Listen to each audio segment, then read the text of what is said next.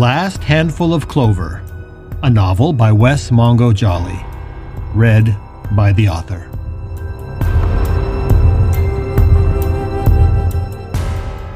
Book 2, Gifts Both Light and Dark.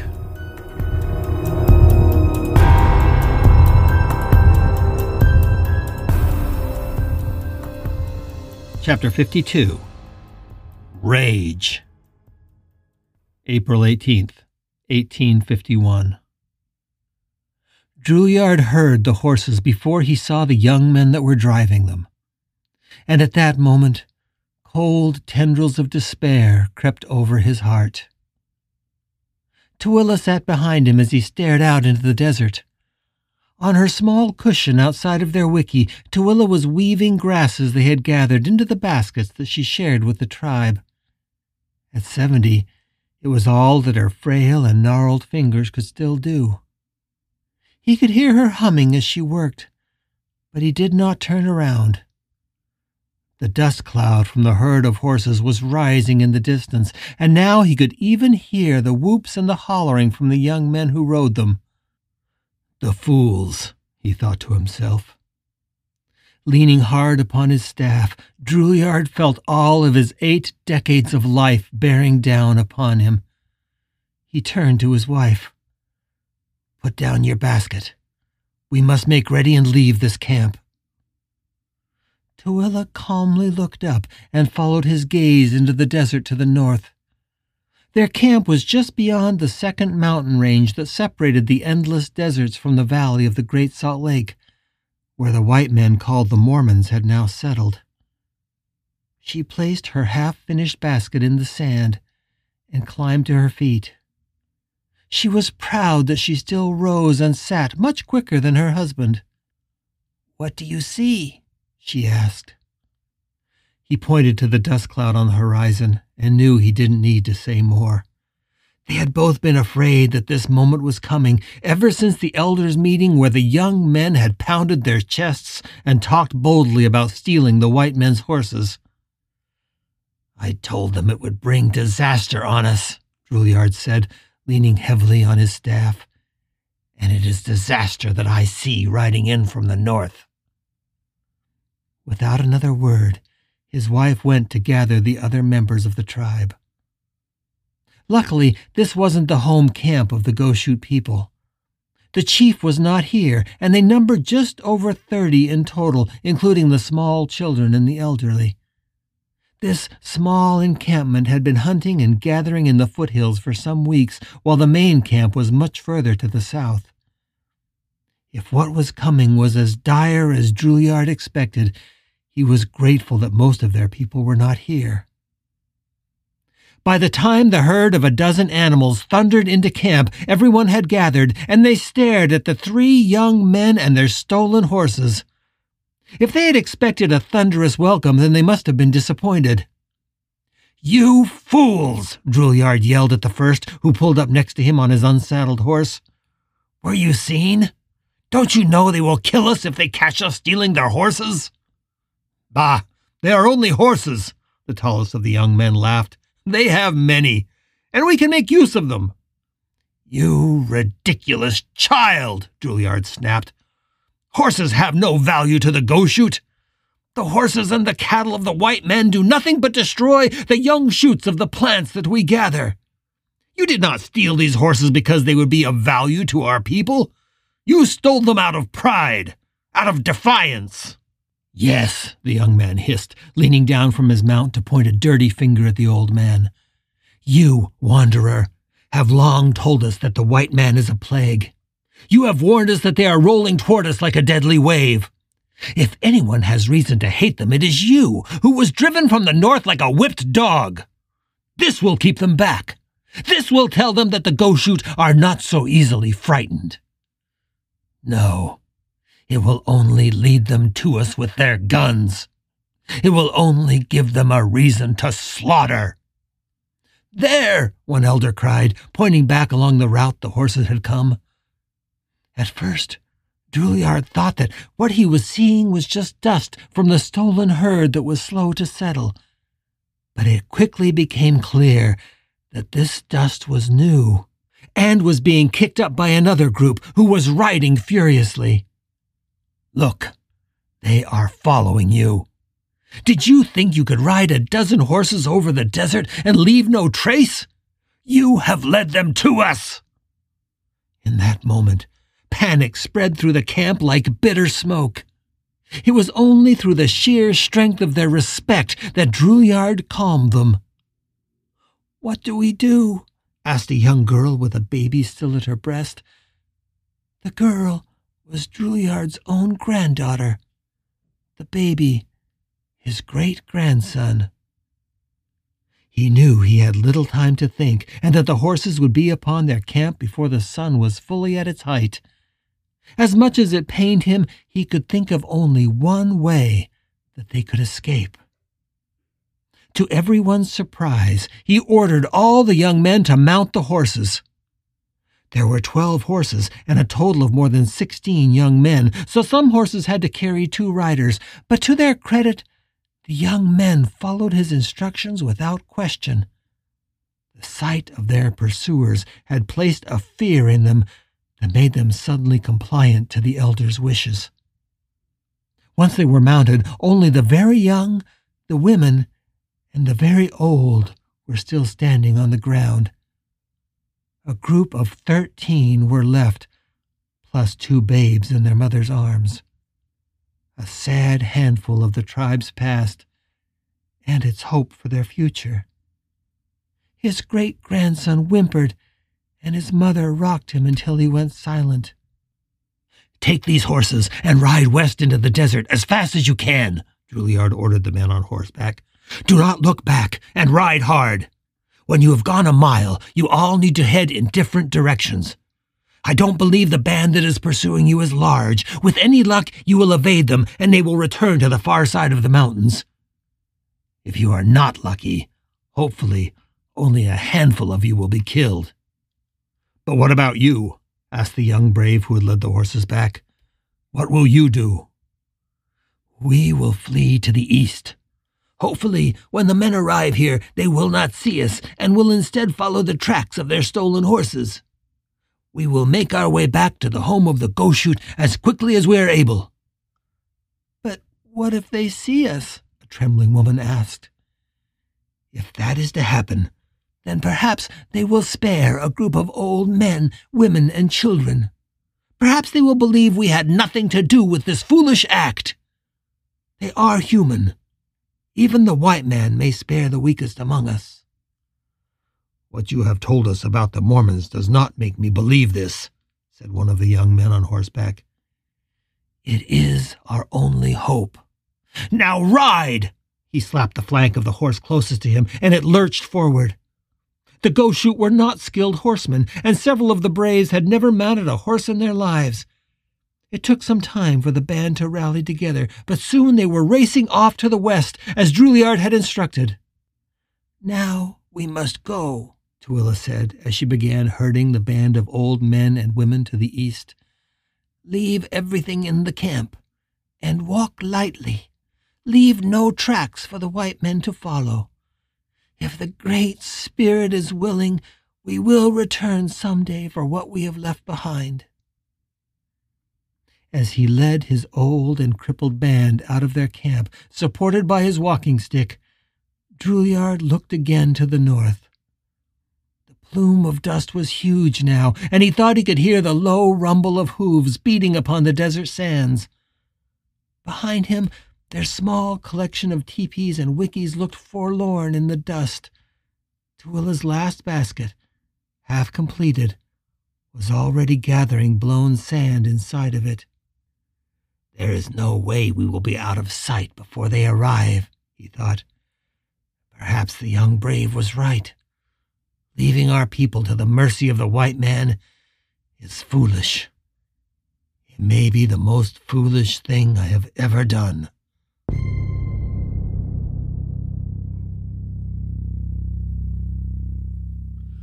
For the last 4 years, the Mormons had been building in the foothills of the Wasatch Mountains. By 1851, the city was already huge, and more settlers were arriving every day. If it was any consolation to the Goshute, the Mormon settlers had not had an easy time of it in their new land. In the first year, their crops were beset by locusts, and they all nearly starved. But it had amazed Drouillard how determined and hardy these people were. In their own way, they were very similar to those locusts they had defeated. Drouillard had known white men throughout his entire life, and he knew they could be relentless. But there was something about these Mormons in particular that frightened him. The tribe had encountered them only rarely in the past 4 years, but every time they had, their faces always made Drouillard think of wounded mountain lions. They were not just relentless. They were dangerous and unpredictable. As the riders approached the village, Drouillard had his small group kneel down and try to blend into the sage and grasses of the desert. Unfortunately, they had not managed to get more than a mile away, and he knew that if he could see and count the men on horseback so easily, then if they thought to look his way, they could see his band just as easily. He held his breath and waited. One baby in the group behind him began to cry, and his mother stifled it quickly against her breast. Whether it was the baby's cry or just bad luck, Drouillard would never know. But his heart sank when he saw the horses turn and begin running, and not toward the west to follow the horses, but toward the east, toward his small band. A woman in the group saw this as well, and she jumped up with a squeak of terror and ran. Drouillard was surprised to see that she quickly dropped over a small rise to the east that had been invisible to them with the sun directly over their heads. The rest of the tribe was now flowing after the woman, and when Drouillard hobbled to the top of the rise, he saw that they had found a tiny, dry wash. It was just a few feet deep and perhaps 30 feet across, but it was big enough to hold the entire group, if just barely. He could see the remnants of a flash flood that had flowed through during some earlier spring, exposing a strange, single red boulder that was as high as his knees. But the dry wash provided them with no shelter, and with nowhere else to run, all they could do was wait for the riders to arrive.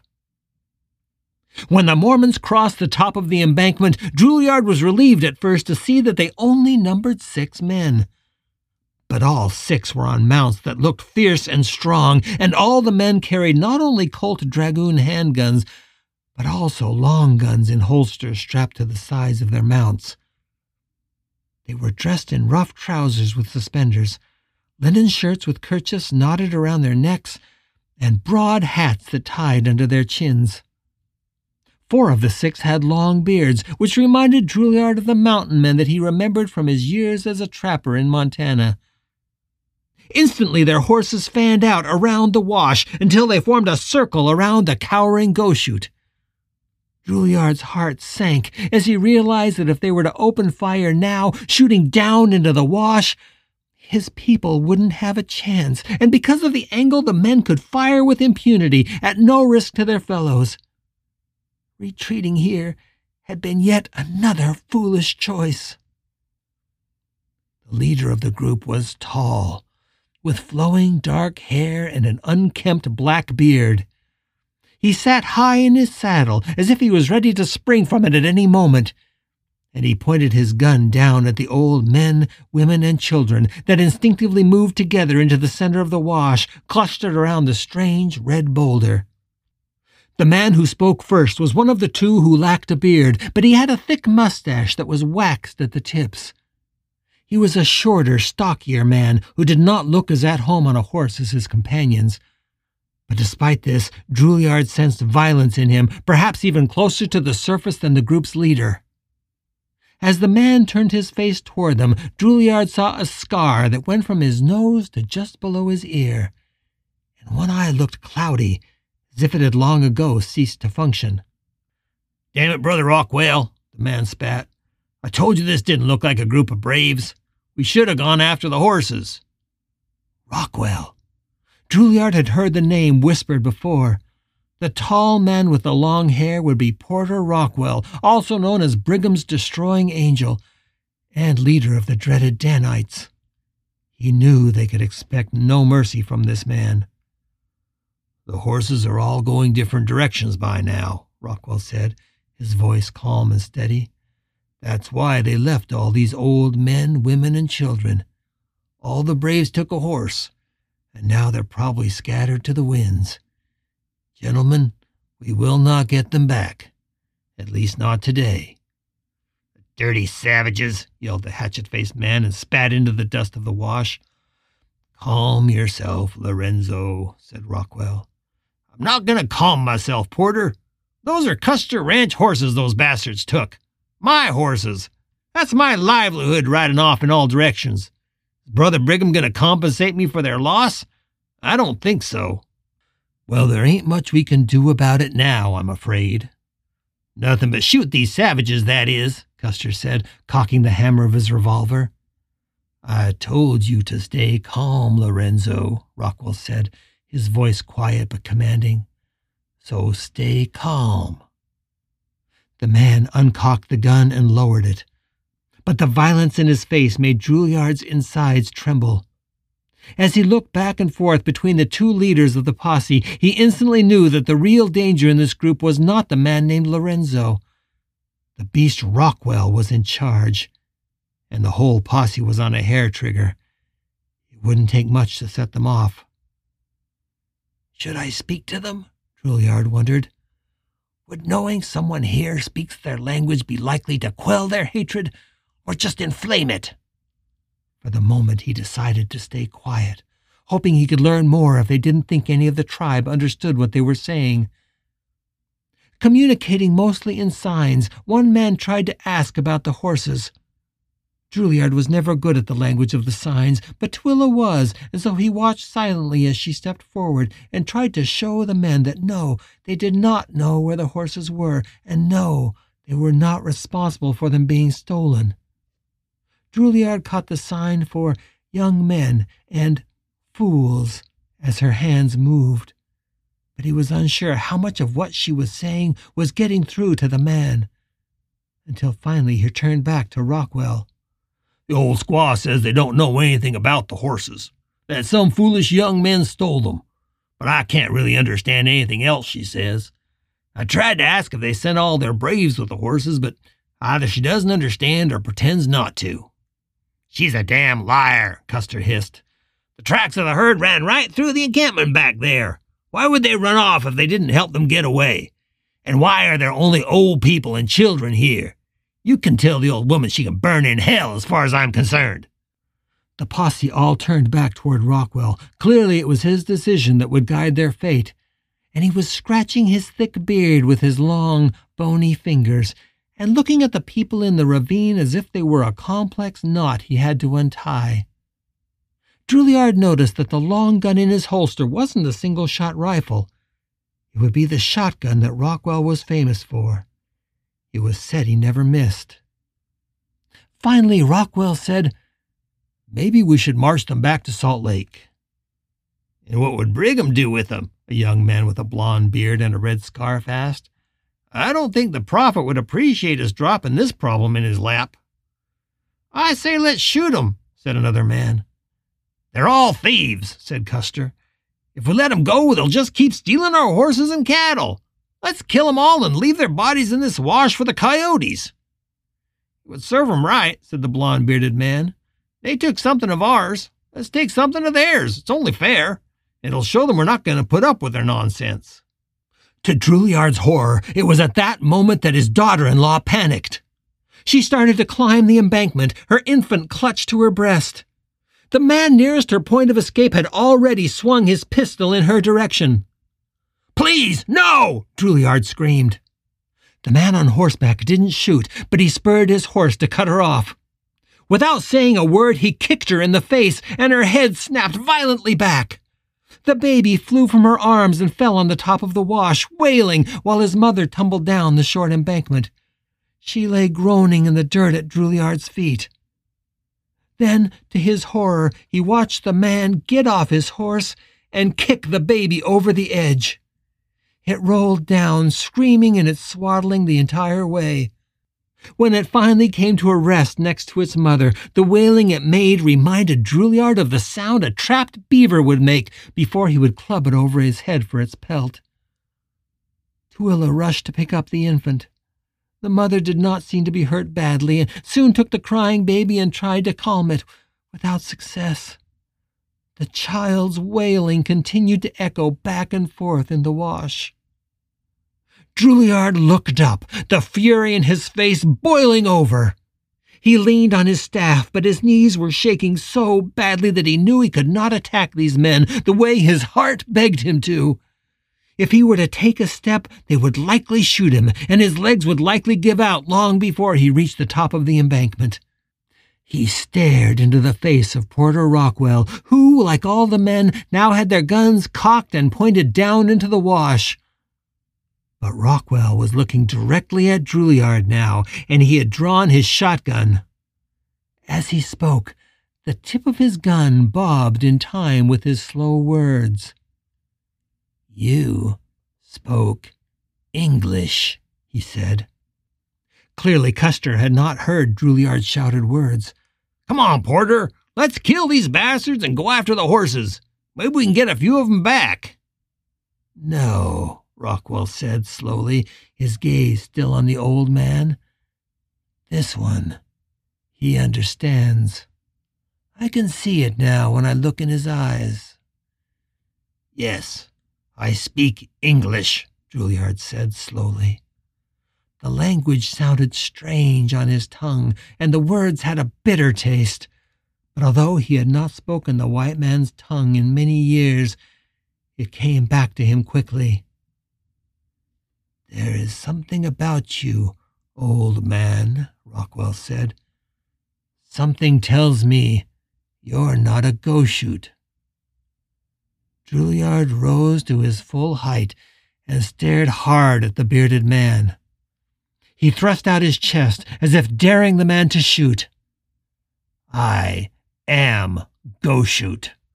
I will always be Goshute. These are my people." "But you weren't born a Goshute." "No. My name is George Drouillard. I was born of a French-Canadian father and a Shawnee mother." He was aware that the entire tribe, including the baby, had now gone silent. They were all staring at him, as none of them had ever heard him speak the white man's tongue before. There was hope in their eyes, but also disgust at hearing the words come from his mouth. "Did you say Drouillard?" Rockwell asked. "I've heard that name before. But where?" "Lewis and Clark," Custer said. "George Drouillard was with Lewis and Clark. But he left and became a trapper.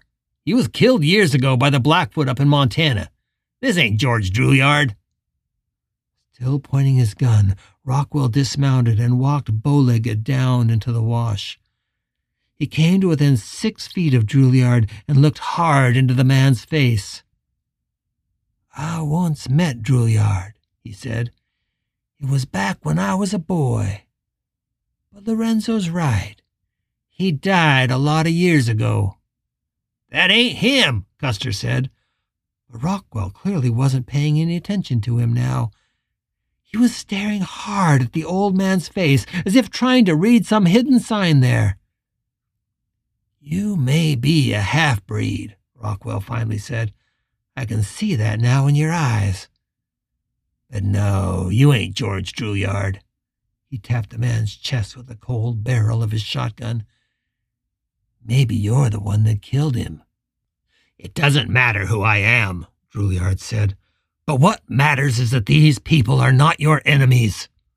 The Goshute have been gathering in this desert since long before the white men ever arrived in this land. It is our land. I ask you to leave us be. Go back to your city across the low mountains. I will find your horses, and I will have them returned to you. In exchange for peace. In exchange for our lives." To his surprise, all the men except Rockwell himself laughed at this speech.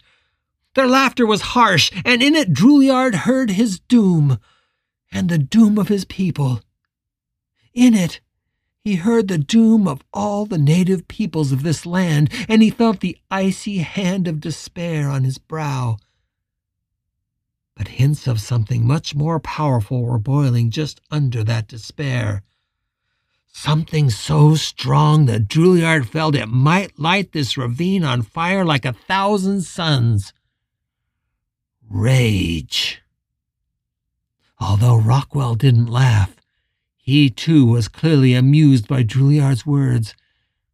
He gave the man a smile, and it was the kind of evil smile that the old man had seen before. It was the dark joy that the white man always took in the destruction of his people. He had seen it from the other side, and he knew that once he saw it, there was no hope remaining. Rockwell finally dropped the barrel of the shotgun from Drouillard's chest and climbed the embankment back to his horse. Standing next to it, he spoke to his men. "I don't know who that bastard is, but let's take him at his word. He's a Goshoot, and the Goshoot have shown themselves to be thieves." He opened his arms to indicate the 6 men surrounding them. "This, Mr. Drouillard, is Mormon justice," he continued. "The hand of the Lord is swift and righteous, and there is no defying his will." He kept his eyes on Drouillard, but his voice carried to all the men. "Kill them all, but leave this one for last. Leave this one for me." The sound of the simultaneous fire raining down on the Goshoot was like the sky itself had been rent asunder, and Drouillard felt as if the entire world was collapsing into a flaming pit of fire. He could not bring himself to look at the men, women, and children falling all around him, so he just stared at Rockwell, who also never broke his gaze. He just stared down the barrel of his shotgun at the old man. As the bullets cut down his friends and family, they also shredded whatever had been holding Drouillard's rage at bay. He felt it roar through him like a holy fire. He did not move, and he did not rail at the men. He did not try to protect those he loved, even as their screams tore through the air, and he felt the blood splattering his face and hands from all sides. He just leaned on his staff, shaking so hard that he hoped his staff would crack open the very earth on which they stood and swallow them. "Great Spirit, take us all," Drouillard begged. Tooele was clinging to his side now, screaming in terror. He felt the blood spray on them both as his daughter-in-law was shot, falling directly at his feet. He even heard the baby's screaming as it once again fell to the ground, and through it all neither Drouillard nor the demon Mormon flinched. The lead rained down on the old, the women, and the children of the Goshoot tribe, but Drouillard held Rockwell's gaze so that neither man could witness the massacre. Slowly, the firing ceased, and only then did Drouillard look around him. They were all dead. There were only 3 of them still alive. Tooele was clinging to him, and they had clearly spared her only because Rockwell had wanted the old man for himself. She held in her arms the baby, and the sound of his crying was now the only sound in the universe that remained for George Drouillard.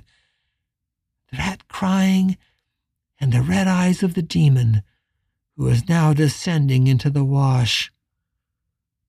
Drouillard watched as he stepped over the bodies of the old men, as he kicked aside the corpses of the women and children, as the hand of a dying woman reached toward his ankle, unseeing.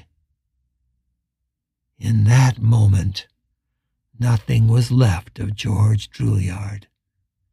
The only thing that remained of his humanity was the rage that had come from the earth itself. All his love for his family had been converted into fury. All of his memories, all of his dreams.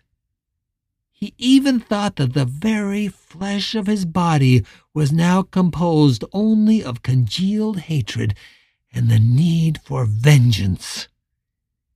It was as if his entire body was on the verge of igniting and burning this world to a cinder. Drouillard was aware that he had begun speaking. They were words of Gauchute, words of English, and words he didn't even know. Words of the ancestors, perhaps, or words of the Great Spirit. His voice was the cry of injustice and a call for revenge for all people who had been destroyed by colonizers from the beginning of the world, and he spit those words in fury as the long-haired Mormon advanced upon him. "The damn Injun's speaking in tongues, Brother Rockwell! Put a bullet in him!" someone yelled. "He's a demon, and if you don't shoot him, I will!" another screamed, and there was dry terror in their voices. Tooele screamed and rushed Rockwell, the baby still in her arms. She barely got a foot in front of Drouillard before someone on the embankment cut her down. The bullet went through her, and the baby fell again to the dirt. A second shot rang out, and the baby was knocked back against Drouillard's feet, now nothing but a bundle of bloody rags. Everything was suddenly silent, and Drouillard felt his rage break through the skin of the earth. "I will now destroy them all," he thought. "I will now destroy the world." With a roar, Drouillard dropped his staff. He knew he would no longer need it. He would never need it again. And with strength born from all the murdered native peoples of this land, he bent and wrapped his arms around the red stone beside him. It was a boulder far too heavy for any man to ever lift, but lift it the old man did, and as he pressed it over his head, his mouth opened in a roar. And in that moment, they would all swear that a golden light poured out of the old man's mouth and then his eyes and ears, as if there was a small sun in his body, eating it from the inside. "When I drop this stone, let the world end," George Drouillard prayed. Porter Rockwell stumbled back from the spectacle before him, but that didn't stop him from leveling his shotgun at the old man's chest. Rockwell's terror made his face into a twisted mask, like he was gazing into the face of the devil himself. His voice erupted as if God had prepared him for this moment his entire life. "Get thee back to hell, Satan!" Rockwell screamed and fired the shotgun. The blast crashed into Drouillard's chest, but for a fraction of an instant nothing changed. Then, as if in a wave, all the old man's strength drained out of him. All the yellow hatred and the rage erupted upward into the stone he held above his head, and for an instant George Drouillard looked like Atlas, holding the world itself over his head. But with the draining of his rage, the old man's body was a frail thing once more. The weight of the rock crushed him as it fell, breaking first his brittle neck and then shattering his shoulder and spine, knocking him mercifully to the side. As the stone hit the ground, only the old man's right arm was still under it, shattered now from the elbow to the tips of his fingers, the blood oozing around the stone's edges and into the dry desert sand. In his last moment, George Drouillard saw, or imagined he saw, the souls of his departed tribe rushing past him and into the sea. They were joining a dark river that would carry them all to the ocean of the Great Spirit. A river that now flowed through this desert wash and around a stone that had been dropped in its midst. The black waters rolled and boiled, and Drouillard felt himself sinking beneath them. "Great Spirit! Take me," the old man pleaded. But the souls were all rushing past him now. He was pinned under the rock in the stream and could not join them, fastened onto the floor of this desert valley forever by his own rage and need for revenge. Porter Rockwell knelt down, putting his shotgun against Drouillard's forehead, and fired one last blast directly between his eyes. The old man's head exploded, and blood and brain tissue splattered against the rock and clung there in gray and red clumps. The members of the posse would later recount that at the moment that the old man died, there was a great crack and a roar. The ground shook, and a sound rolled out across the desert that sounded like thunder from the heart of the earth. They would swear that they saw the ground rippling away from the rock like waves in a still pool. Now, only the old woman was still alive. Tooele crawled to Drouillard's now lifeless body. She tried to pull him to her chest, but failed because his arm was trapped under the rock. Lorenzo Custer was now off his horse and had joined Rockwell in the dry wash. Tooele looked first at Rockwell and then at Custer. The silence now was profound, and only the sound of the wind across the desert came to her ears.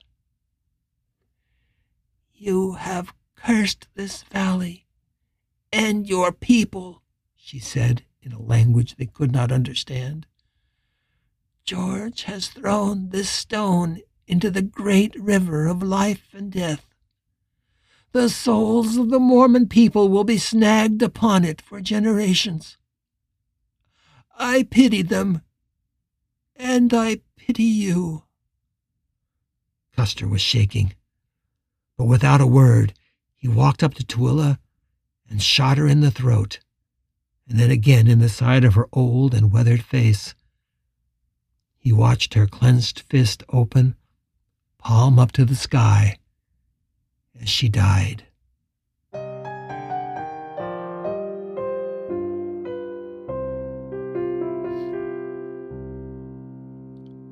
The party left the ghost chute to rot in the desert sun. Rockwell looked down into the wash as they rode away and saw the rock and the lifeless bodies.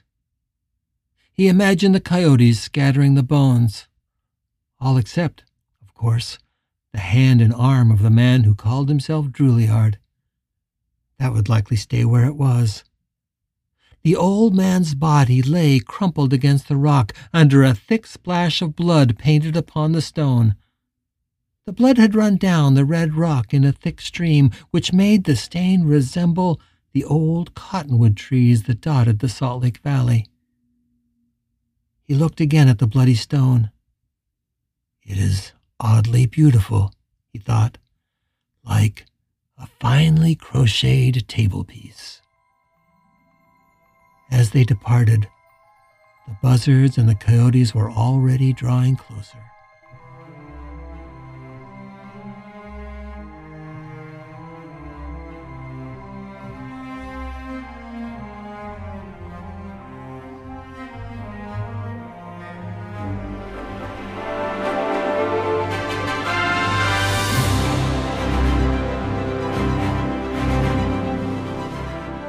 You're listening to The Last Handful of Clover, a novel by Wes Mongo Jolley.